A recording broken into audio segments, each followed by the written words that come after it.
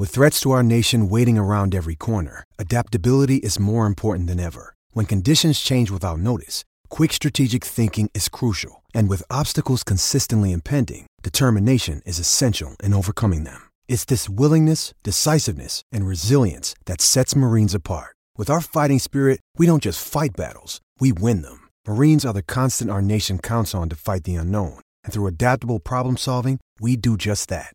Learn more at marines.com. When you need mealtime inspiration, it's worth shopping Kroger, where you'll find over 30,000 mouth-watering choices that excite your inner foodie. And no matter what tasty choice you make, you'll enjoy our everyday low prices, plus extra ways to save, like digital coupons worth over $600 each week. You can also save up to $1 off per gallon at the pump with fuel points. More savings and more inspiring flavors make shopping Kroger worth it every time. Kroger, fresh for everyone. Fuel restrictions apply. Another day is here, and you're ready for it. What to wear? Check. Breakfast, lunch, and dinner? Check. Planning for what's next and how to save for it? That's where Bank of America can help. For your financial to-dos, Bank of America has experts ready to help get you closer to your goals. Get started at one of our local financial centers or 24/7 in our mobile banking app. Find a location near you at bankofamerica.com/talktous. What would you like the power to do?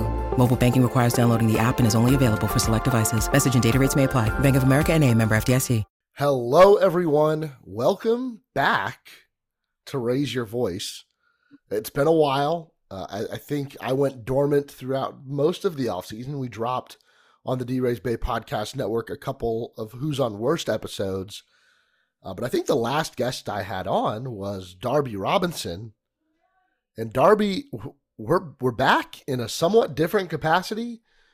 We still, I don't think, know what the future holds for this podcast or the other podcasts on the D-Rays Bay Podcast Network, but we're recording something. It will be released somewhere in the next day or two.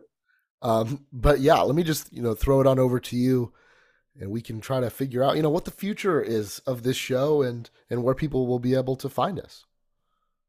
Yeah, I think this will be just one of those things where we are kind of expanding. I think in the last Who's on Worst, we sort of talked about how kind of like Vox Media was sort of dropping support for all of their brand podcasts, or most, like 90% of them. And so you'll see a lot of your favorite SB Nation blogs kind of migrating to new things and trying to find new homes. And we are doing the same. And so when we kind of have some more of that news, we will kind of post it out and like officially, and we are excited. There's some cool things in the works with some other blogs to join forces in Avengers of sports blogging fame. So some fun stuff, some good stuff. The good news, basically, for those listening, at the end of the day, you're still going to get some amazing content, and you're going to hear from us about the Rays. You're going to hear from us and Ashley about really awful baseball movies, and hopefully some other good shows coming through this feed. So the season's upon us, and a new season for the Rays and a new life for D-Rays Bay podcast galore network stuff. And I think I still fully expect, we're still fully part of the D-Rays Bay community. You'll still have people from D-Rays Bay on the show. I don't know, maybe we'll still post the links to our pod on the site, because we know the readership is still 100% there, even though the funds for podcasting and other things might not be there anymore.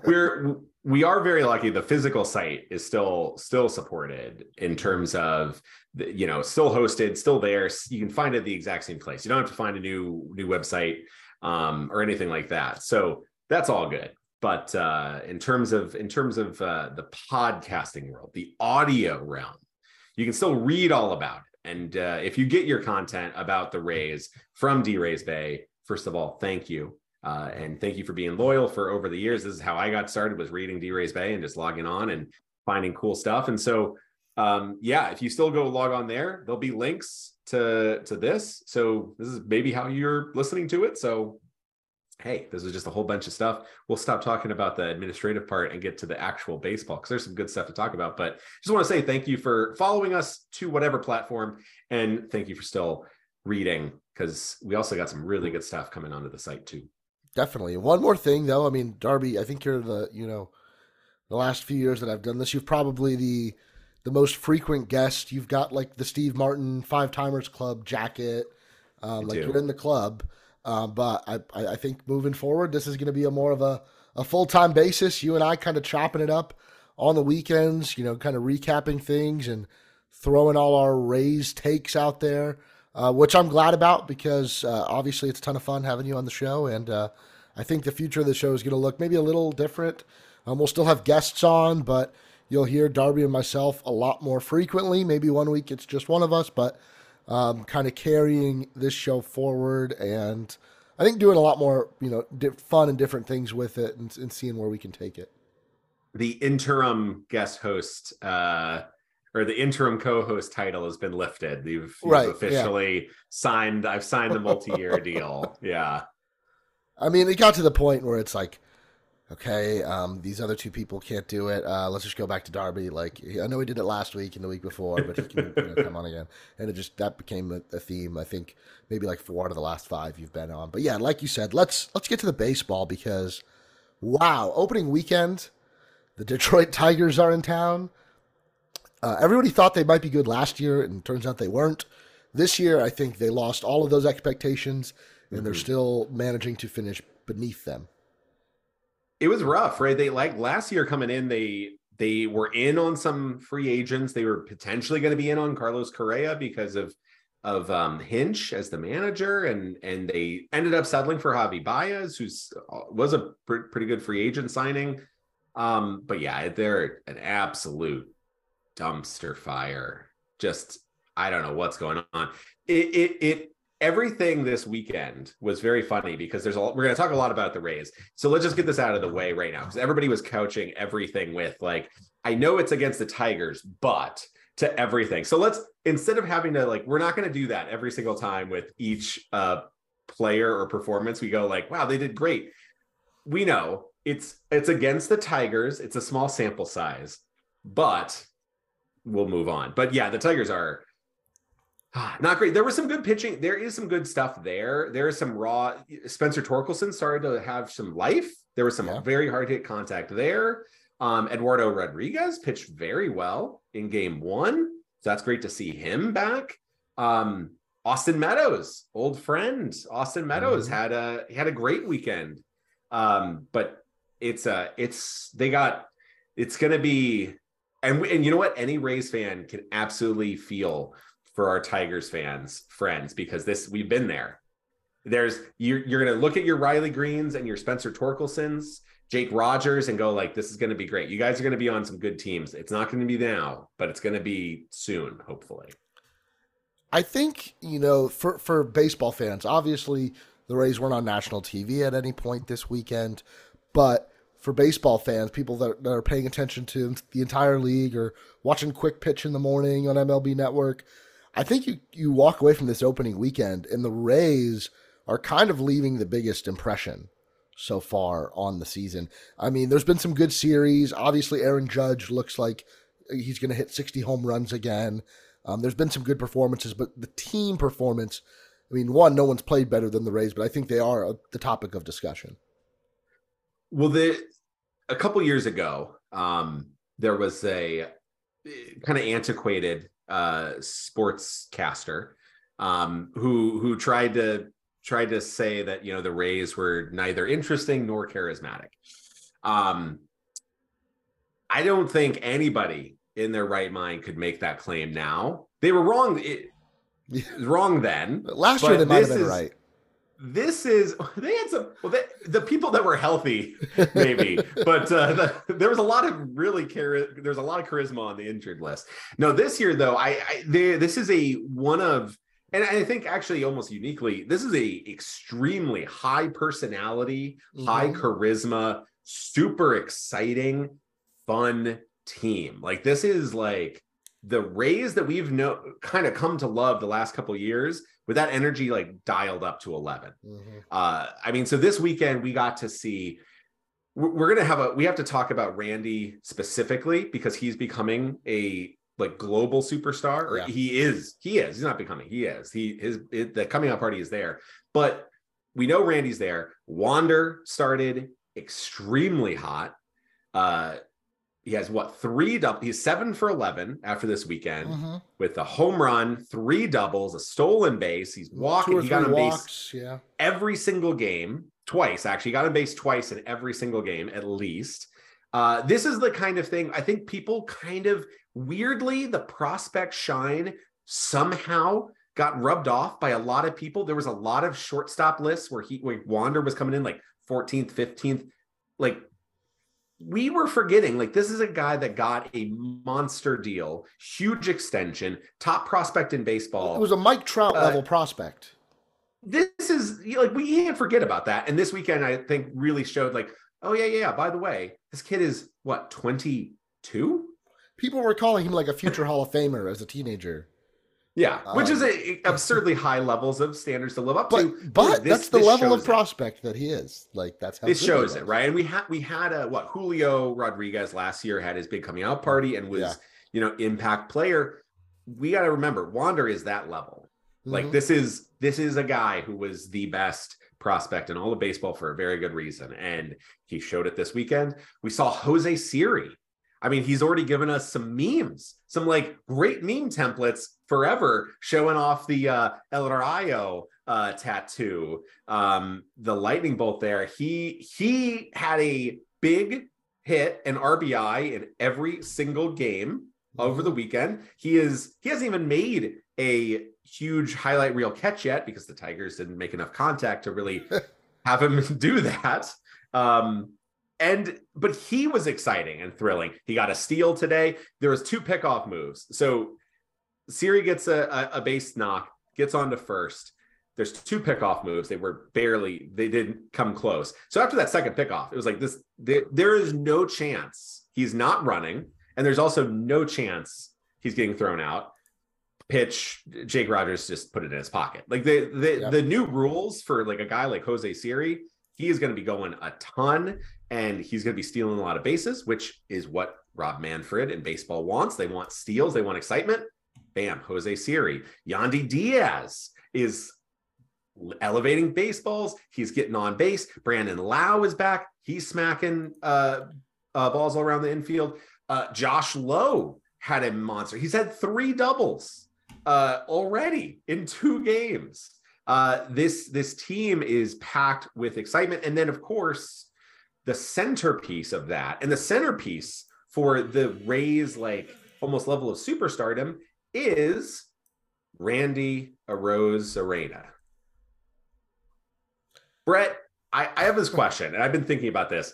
Is Randy Arozarena the biggest superstar, at least in terms of pop cultural impact, that the Rays have ever had? Is he the most famous player that the Rays have ever had? The most known?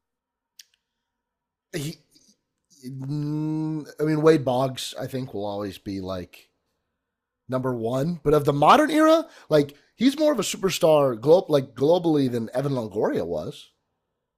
I mean, I think the thing is, you think about like Jose Canseco, Fred McGriff, Wade Boggs, but those guys were tail end of their careers. They were 1 foot away out the door. So they were established names, well known, but they weren't making their name known, and they weren't culturally relevant at the time they were on the team. I think that's the key. They might have been bigger stars, well known, but like in their prime, in their era. Well, I've got a prediction. Okay. MLB The Show 2024, Randy Arozarena on the cover.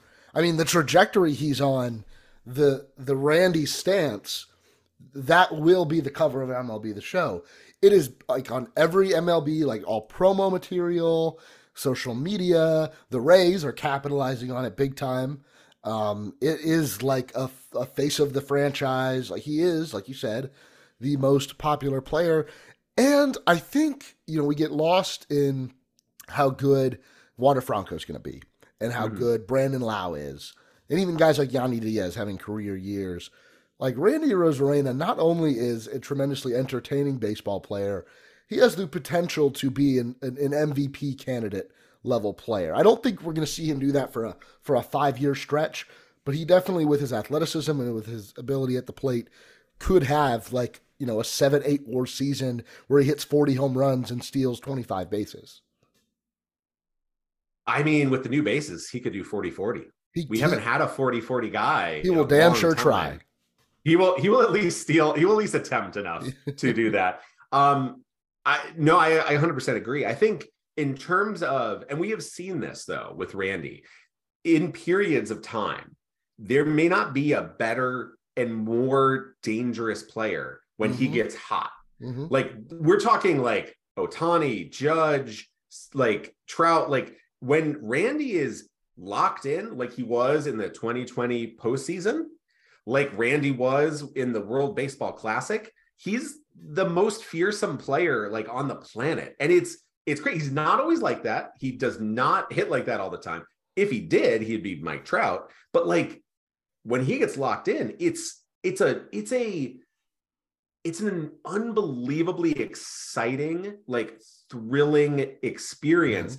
And that's the thing, I think, like, Evan Longoria, Ben Zobrist, David Price, BJ Upton, like these are some Carl Crawford. Those were your franchise players. But like outside of Tampa Bay, people knew about Longoria. He was very popular. He's the all-star on the team that, they try really hard, and he plays third base for them. Good for him. You had Rookie of the Years. You had Cy Young winners, Blake Snell. You had David Price. Like, you had Cy Young winners. They didn't have, we had some commercials with Longoria. Yeah. Where he's chasing down his hat. You had David Price on MLB 2K, but like 2009 Longoria was like the peak of like his. He was coming off the World Series appearance and winning Rookie of the Year, and everybody thought he was going to be, a future Hall of Fame third baseman, and still put together a great career. But like 2009, 2010 was like his peak, and I think that's what we're seeing Randy hit right now in terms of popularity. And even then, I don't know. I don't remember seeing Longoria like leading SportsCenter. Yeah. Like I'm not seeing Longoria as like MLB. They are putting his highlights out, his face out, his highlights are everywhere. And that's the thing with the 2020 postseason. That was his coming out party. The World Baseball Classic was the global launch of Randy Arozarena. I mean, we're seeing every huge baseball influencer, baseball writer, they're all talking about this guy, which again, it's very odd for the Rays to get like any kind of attention and love, but like Randy is such a popular guy. He is like magma level, like popular. Everybody's talking about him. And like the stance, the arms crossed, you have all of Mexico doing this. Like he became a like iconic athlete for the entire country of Mexico. And it's him. Like every kid in we're seeing like Mexican little leaguers like doing the Randy arm cross. You're seeing that like everywhere. And it's like this is a crazy big like cultural impact moment that the Rays have. And he's amongst like a bunch of great players. And it's kind of this interesting and charismatic era of the Rays is kind of led by Randy. I think I mentioned this last year, maybe the year before, but the Rays are a team of professional wrestlers. Like they're all showmen and they feed into like the energy, like really, even on nights when like the Trop wasn't packed, like you mentioned the Brett Phillips walk off and he's like grabbing the rope. But Randy is very much that. And I say that as I'm watching in the background the main event of WrestleMania, but like you could see a Randy Arozarena like being one of those professional athletes that like makes a WWE run and is really good at it. He has the personality that jumps off the screen. Yeah, absolutely. He could absolutely do it. I feel like he'd want to do it too because he's always he's a guy I think that is one of those players that not only is a showman, but he likes the spotlight. He thrives in the spotlight. And it feels genuine. Like, it feels like he likes it for the fans. Like, I like to sit out in left field when I go to the Trop, just for like the price of tickets, and I love the sight lines. And so Randy is always out there, and like he is always engaging with the crowd, and he gets a rise out of it. But I think he like does it for the fans too, because it keeps them engaged in the game, and he just does it all. We're seeing, I mean, we saw it in the World Baseball Classic. He's like signing balls and gloves and swag in between the innings. Like, the people are loving him. And he might end up being the president of Mexico one day. He I feel like could run and win in a landslide. It's incredible. And what's great is, during, watching MLB TV right now, you have the baseball zen moments, in the commercial breaks.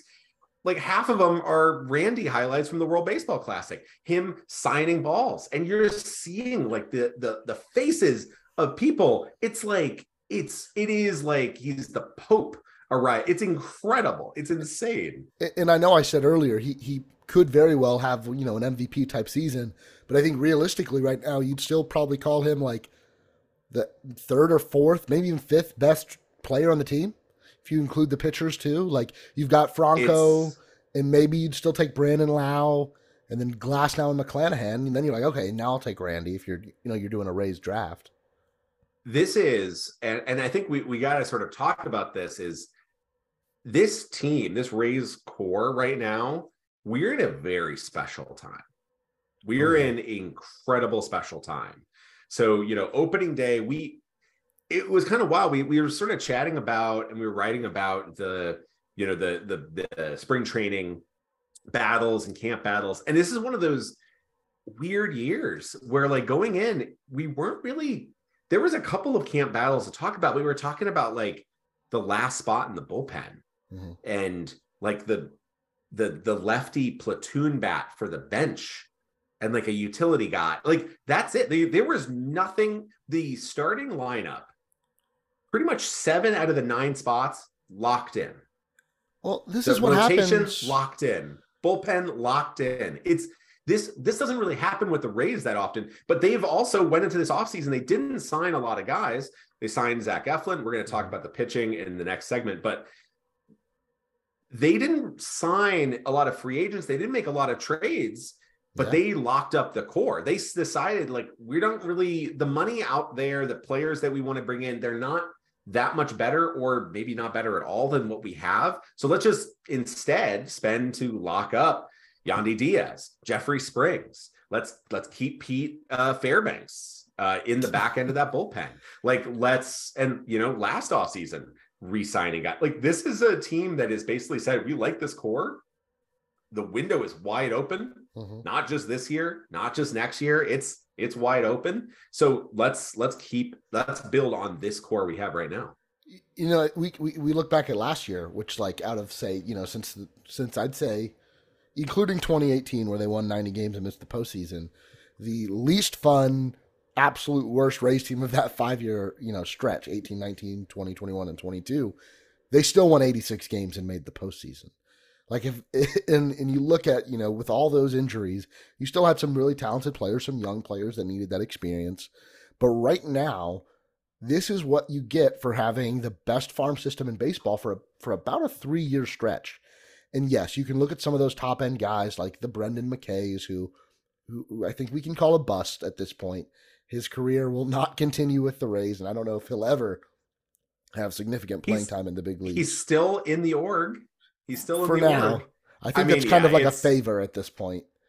It's tough, right? You had a top 5 pick. It didn't work out. It didn't work out. You needed impact. Impact. You picked a college arm that had just been run into the ground at Louisville, and you paid the safest player though, because it was definitely, like, as a pitcher, safest. I mean, he was big league ready when he was drafted. Safest floor. And it's just that's what happens. That's baseball. That's prospects. It's rough.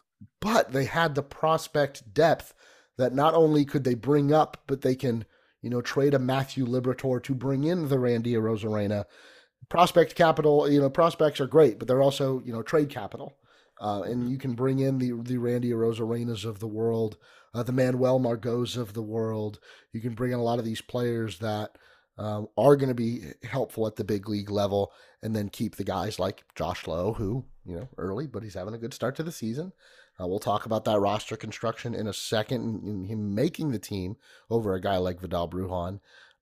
But it feels so good. And again, it's opening weekend. They're not going to go 162-0.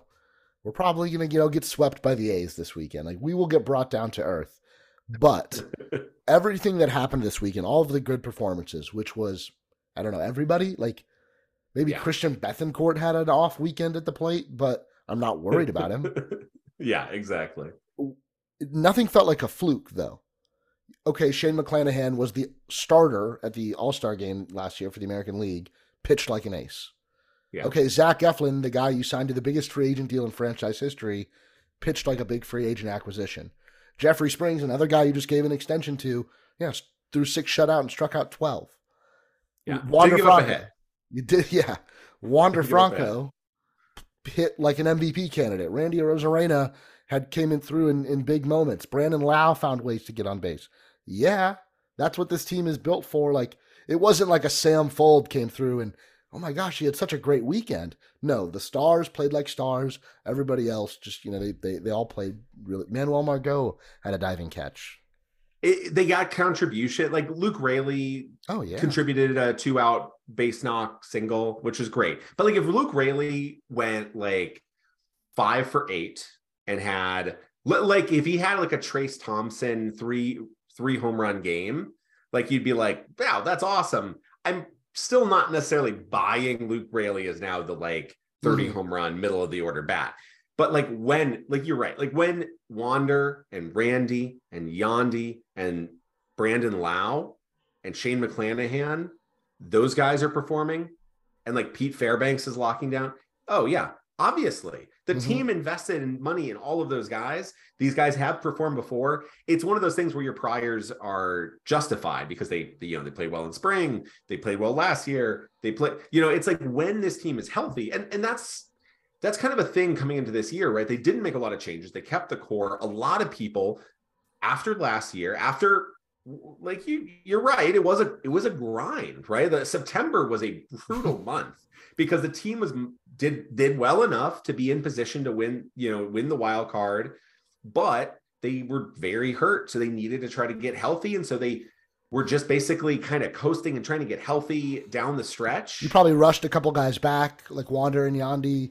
And it was a rough go. You like kind of stumble into the postseason. You pitch extremely well against Cleveland, but you lose 2-1 and 1-0. And you don't score enough runs, and you go to a huge extra inning game that keeps on going, and you don't score. And you're like, okay, you didn't add anything. But the thing is, the team did. This team didn't have Brandon Lau. It didn't have a healthy Wander. It didn't have any contributions from any of those young players like Josh Lowe. It didn't have a healthy Manuel Margot. Like these are huge key pieces to this team. I don't even know how healthy Shane McClanahan was. And he was tired down the stretch. Yeah. You really did not have the team built the way they thought. And I think that's where when they re-rolled this kind of club this year, I think that was a sign that like they saw 2021 as much more accurate than 2022. And so 2021, they were the second best run producing offense. They scored the second most runs to just the Houston Astros. And they lost that at the very last day of the last game of the season. They were one of the best offenses in baseball in 2021 because up and down the lineup, they got contributions. This series, like this weekend, there was contributions from everybody. It was a deep lineup. It was a lineup that was unrelenting. And it was an unrelenting lineup to a team like the Tigers because they're just, you didn't have bad at bats. You didn't have easy outs. You had guys that were like making contact, putting the ball in play. They were getting some good exit velocity numbers. They were actually driving the ball. And it was top to bottom. It was just hard to get out of innings without damage because even at 2 outs, the next guy up could do damage. Mm-hmm. And we're gonna definitely get called like marks for the front office. We're just absolutely shilling for them. But I almost wonder if this was not a big master plan, but they kind of went into the offseason a little more vocal about their need for more offense. You had Peter Bendix and Eric Neander, go on these radio shows and do these different radio spots and say, yeah, we're looking for offense. We scored a lot less last year. Maybe a left-handed bat. I think Peter Bendix said we're looking into a left-handed bat, which was very unraised, discussing what their plans are going into an offseason. And so that set them up for a lot of criticism when that left-handed bat didn't come. But I don't know if maybe it was a bit of a false flag, and they were just trying to show one thing and do the other, because yes, I'm sure they were in on these guys, and yes, there were definitely some guys that I'm sure they wish they could have signed, but they weren't going to get into a bidding war and get sucked into a contract that they didn't want to pay or that Stu wasn't willing to pay. I think with this, I definitely don't want to say that like it's the right move to just like keep everybody. I think there was definitely some guys that I really wanted coming into the offseason. There were some guys I didn't really want. And I think it's totally fair to not necessarily want a player for the price tag that they got. And that's what free agency is. It's not that people don't deserve it, because if somebody paid you, they deserved it. That's the market. They set the market price. But like, there's a difference between like X team can spend more and I don't care how much, Stu Sternberg spends. That's fine. That's true. I'm not worried about his bottom line. He's going to be fine. He's going to sleep on some very high thread count sheets, I'm sure. But like, I can also think like Jose Abreu at his age, at the years that it took Houston to get him, at some very troubling trend lines in Chicago, I can be like, I don't know if I want to. Not with Kyle Manzardo just around the corner or Curtis Mead. Like, maybe let's not go. Like, maybe let's be in for like a year or two, but 4 years? Okay, no, never mind. I'm out.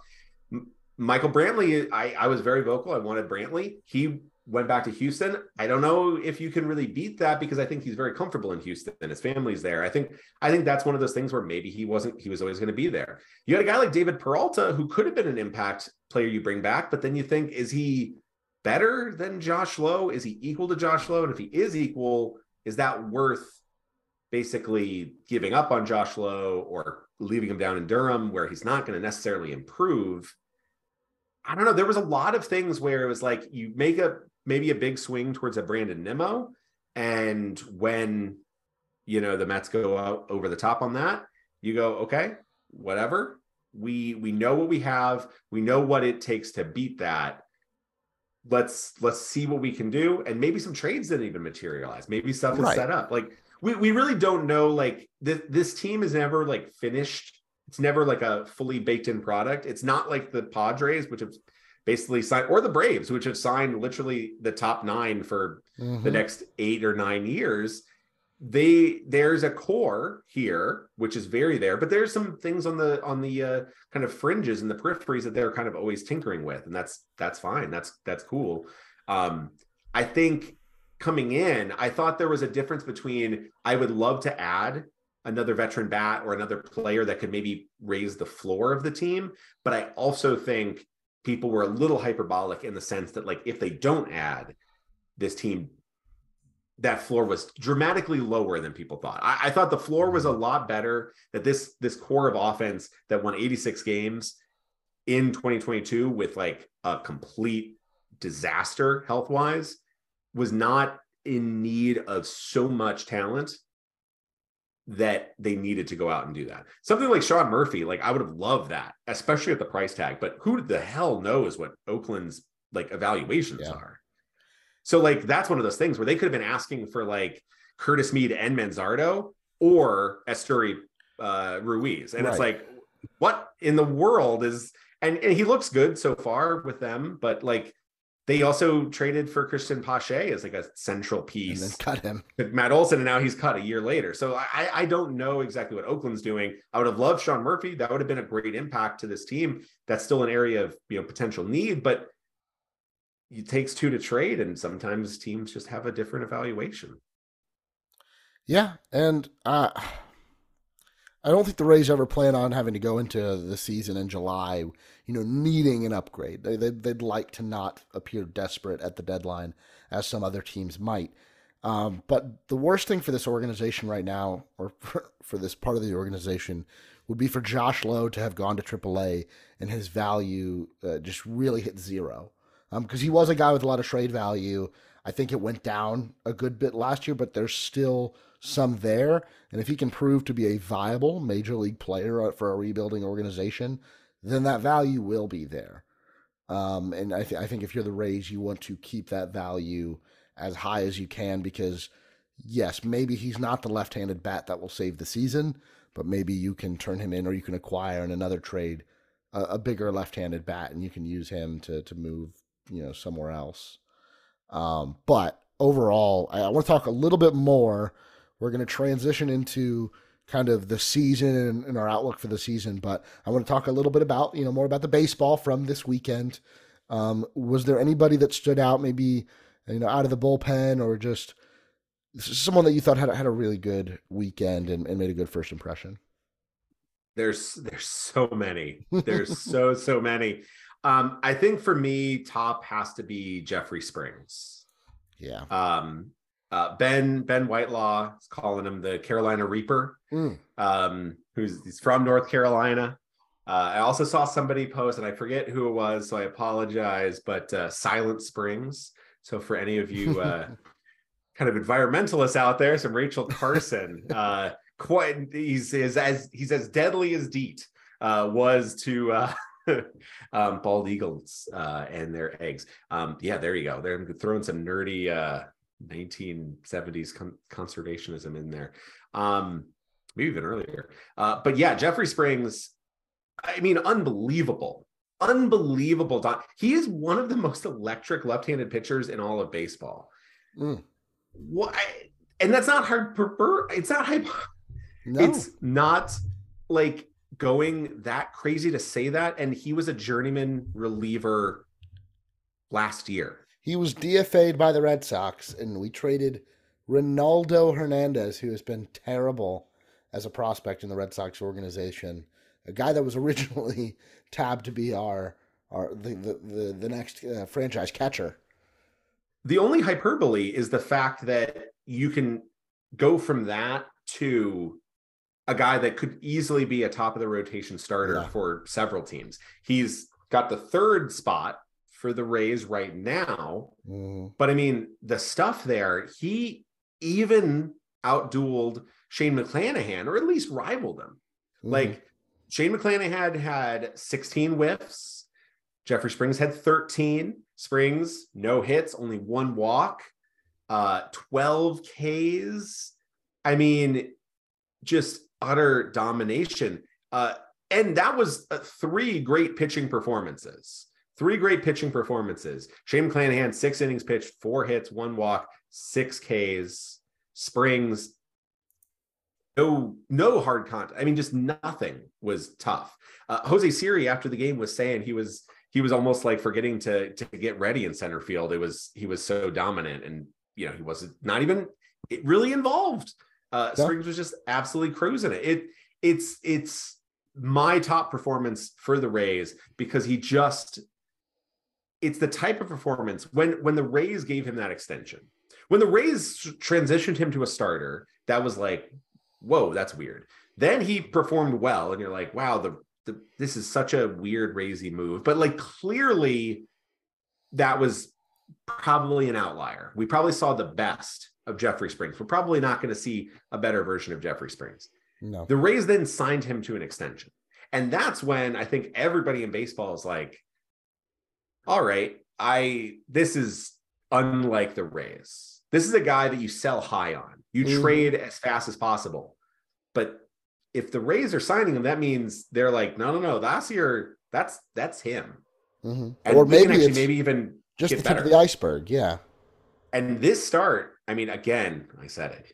It's yes, it's against the Tigers, but holy moly, what an absolute stud performance from Jeffrey Springs. And I'm excited to see where he goes. Some of the pitch shapes, the command and the movement, it's absolutely unfair to throw him out there. And that's your third starter, potentially your fourth starter when Glasnow gets back. Really incredible. I mean, just really, really incredible. He is my standout pitching guy. Who do you have as a standout? I think it's Luke Raley. I mean, really? Oh, I love it. And just from like expectations, I know he had such a great spring, and hit 5 home runs or whatever in the spring, and just came up and looked like a big league hitter. And I was impressed with times last year what he looked like. And I think what I'm most impressed is how the Rays are going to manage having him and Josh Lowe on the roster together, because for the longest time the discussion was, is it going to be Josh Lowe or Luke Raley? Are they going to have to find another home for Josh Lowe? And then, Luke Raley's going to get that job because he just looks a little bit more like the finished article, or vice versa. If Luke Raley had been DFA'd at any point last year, none of us would have batted an eye. This year, Vidal Brujan is very much healthy and could very much play in the big leagues right now. But they chose to use this magical fourth option that I didn't know he had. I don't know many people knew that he had going into this year. So they put Vidal Brujan down in AAA, and they start the year with both Lowe and Raley. And they both got at-bats this weekend. I think Raley had 7 plate appearances and Josh Lowe had 5. So pretty even split. And I really like the way the bench is set up, and it feels like, Darby, a little bit of a departure from the Rays valuing defense and versatility as much. They are very much the same type of player, but they're both crazy athletic. They are both good base runners and fast, and they can both play a pretty decent outfield. And so to have 2 of those guys, and the upside is there with the bat. It feels like there's a lot more focus on offense with this roster construction right now. But the defense isn't taking, is Vidal Brujan a good big league outfielder? I'm not convinced. So I'm really into this roster construction right now and the offense focus of it all to start the season. What's interesting is that they're getting a lot of people involved. They're using a lot of subs. They're getting people involved. They're able to kind of move people around, and it's kind of wild. So you have like Luke Raley and Josh Lowe finishing the last 2 games.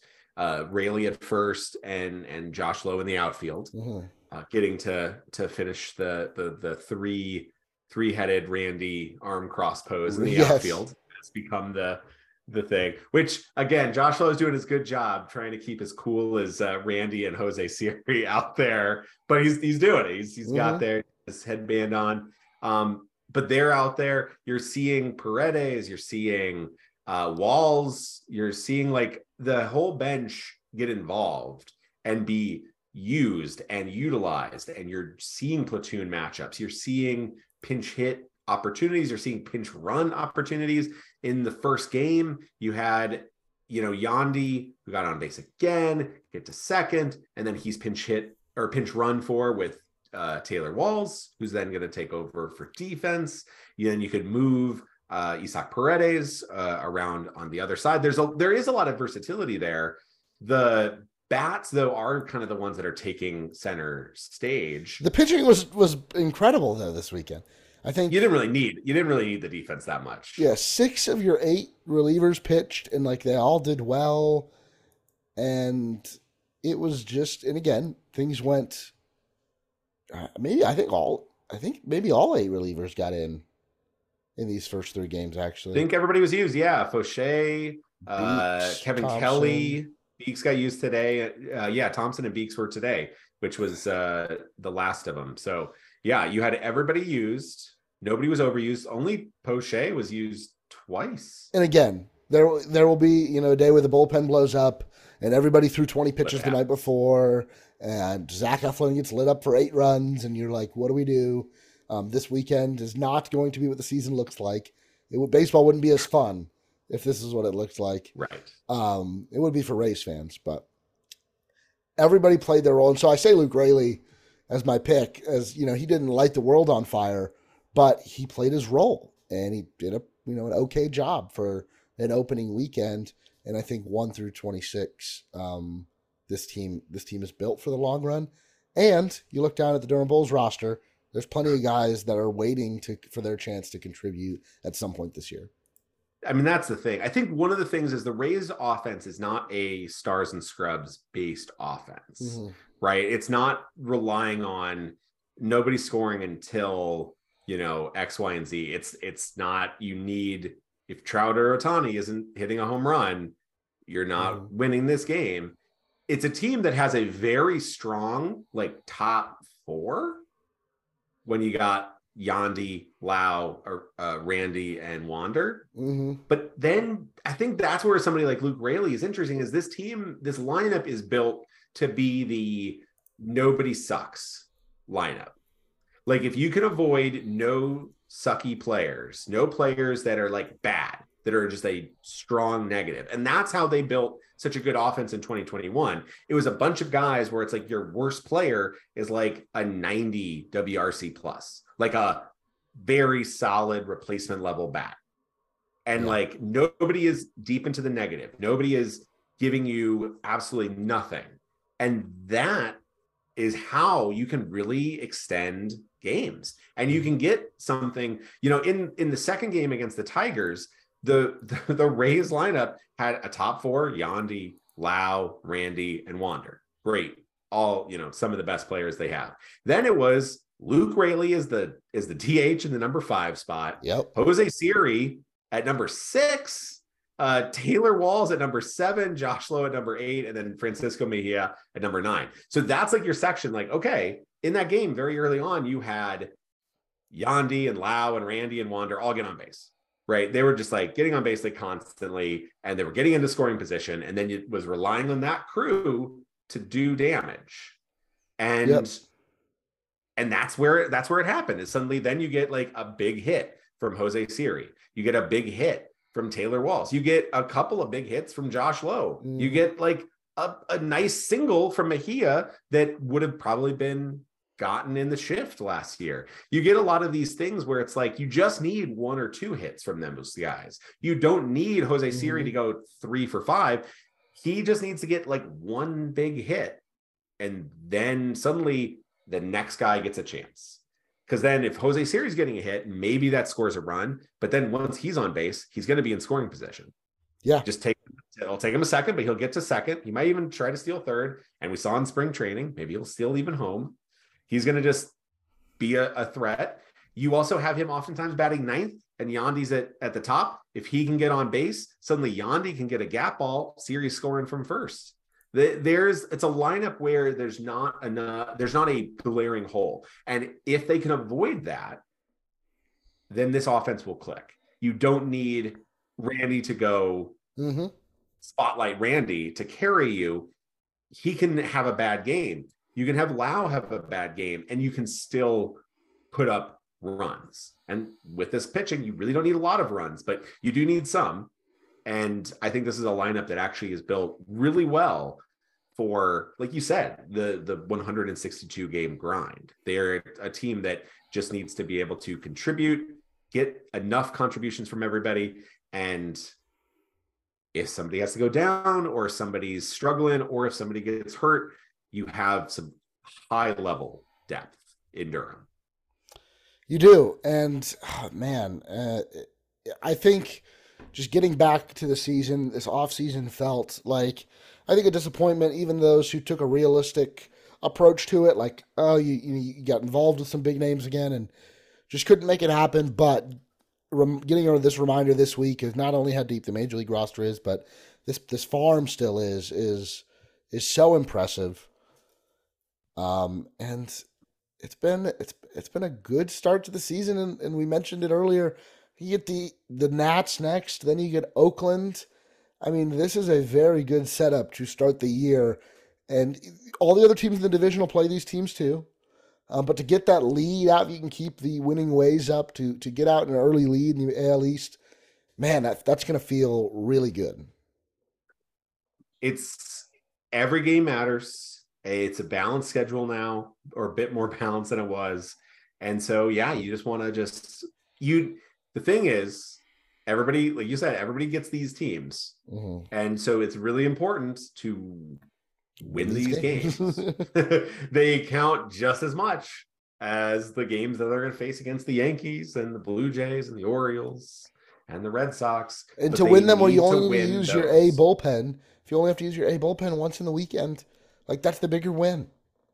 Right. Like that sets you up really great for this coming week, where if Fairbanks has to go, 12 pitches one night, 18 the next, I don't know how, if they'll do that this early in the season, but like they can. They'll build that they'll build themselves, that ability. So Darby, it's one of those.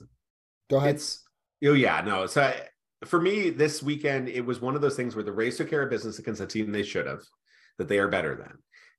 We got to see contributions from everybody. We got to see the pitchers perform like we hoped they would.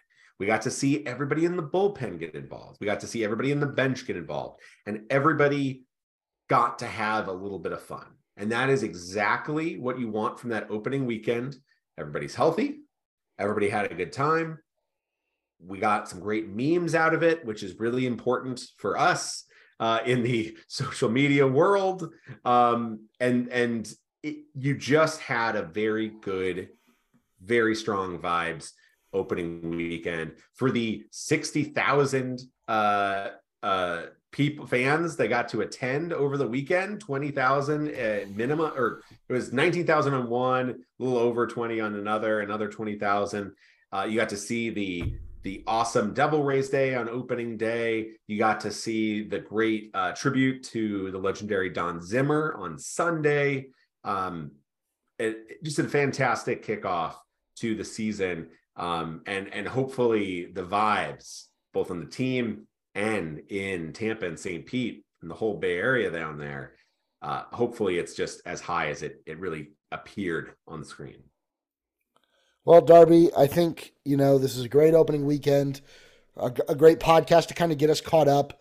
But since, we haven't been around that much this offseason, I think we also got to take the time to talk a little bit about Dave Wills, who sadly passed away shortly before the start of the season. Dave was someone who I listened to since I was 5 years old when he started calling Rays games, and a voice of my childhood, and someone who very much inspired me to get into baseball broadcasting and baseball media, and really just kind of helped my love for the game grow and grow. And I don't think I ever tweeted about it, but it was tough. Listening to the radio early on this weekend, Neil Solant has done an amazing job. He's very deserving, and I'm really excited to listen to him call Rays games for a long time, I hope. But it's really weird not hearing Dave Wills on the call with Andy Freed, and I just felt we needed to address that on this show, because I think without Dave Wills and Andy Freed and their calls together, that Raise Your Voice might not have ever existed. Well said. Yeah.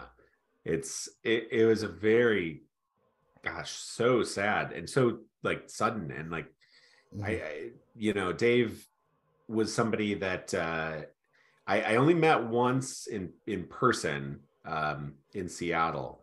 And I mean, I think everybody always sort of talks about it, right? That knew him much better. And he just filled up a room. He just lit up. He was just a big personality, a lot of charisma, a lot of just a boisterous guy who just made everybody feel welcome and, seen. Yeah. And I think there's a reason why somebody like Dave Wills, passing has such a big impact. It's because he lived a life that was full and he left a big impact in a lot of people.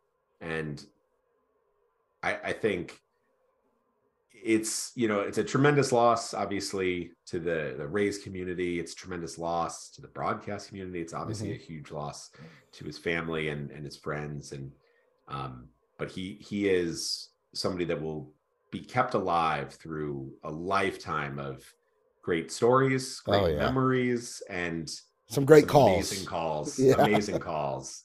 And I think that's something that, as a broadcaster, as somebody who kind of had a life in baseball, he's somebody that will be well remembered, enshrined in baseball history with some legendary moments and calls, and that's great. And they'll be the patch for Dave on the Rays helmets all year. There's going to be later on this season against the White Sox, there'll be a day dedicated to him. It was some pregame ceremonies, I believe, because Dave also worked with the Chicago White Sox in his career. So two places that he left a big impact on.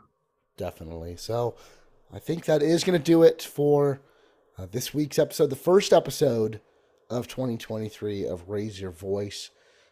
For Darby Robinson, Brett Rutherford, wherever you're listening to us, we don't even know where this is going out. Please stay tuned to our social media accounts at BG Rutherford99, and Darby, yours is? At Darby_Robinson. At Darby_Robinson, and at D-Rays Bay, and draysbay.com. Tons of great content will still be coming there. You can still hear from us through those channels.